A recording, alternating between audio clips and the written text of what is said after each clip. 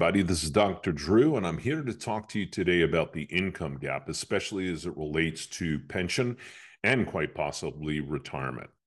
There are individuals like yourself that are contributing to retirement plans, specifically pension plans, where perhaps you're in your paycheck, you're providing 5 or 7% per paycheck in order to head towards retirement. At some particular point in time, based upon age, you're going to say, that's it, I'm done. End of story. I want out. I want to retire. Therefore, I want to take my money that I have for retirement and move on. What you need to understand is three things. Number one, when you decide to retire, what is the lifestyle that you would like to have? In other words, what are you going to need to afford that lifestyle? For example, if you're making $150,000 a year, you're very comfortable with that $150,000 lifestyle. You have certain expenses. You've placed some of that money into an investment account.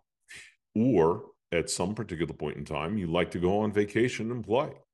The fact is that when you're putting away only 5 or 7% of your salary, even if it's reinvested in mutual funds or the stock market, as many pensions are, will you have enough for retirement? Which then leads to number two. What are your expenses? You need to understand what your expenses are when you head into retirement. Is the house paid off? Will you still have a mortgage? Are the cars paid off? Do you have a car payment? Or are you leasing an automobile and it's causing you a significant amount of expense on a month-to-month basis? What are food? What is utilities? What are medical bills? Because no matter what, as we get ready to retire, and retirement does have that advantage of age at that point, anywhere from, say, reasonably speaking, 48 to 70.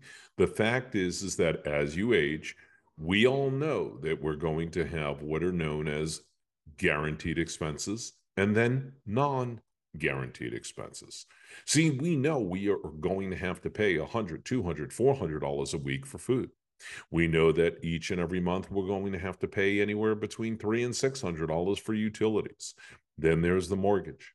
But then there are those unexpected surprises. There's the HVAC system. There happens to be the automobile where maybe the battery just died, like mine just did over the weekend. Or, heaven forbid, medical expenses. You need to account for that in retirement. And then last but not least, is then the income. You know what you're comfortable with on a month-to-month basis. You know out of that $150,000 what that paycheck is going to look like as a net paycheck, money to you every single month. You need to understand then what that income gap could potentially be if you haven't put enough money away for retirement. The fact is there are some solutions. You have to start early, but it's never too late. So the question then is, do you all know your income gap? Do you have an understanding of what that income gap is? If you don't, give me a call. Look at my Calendly link and schedule an appointment.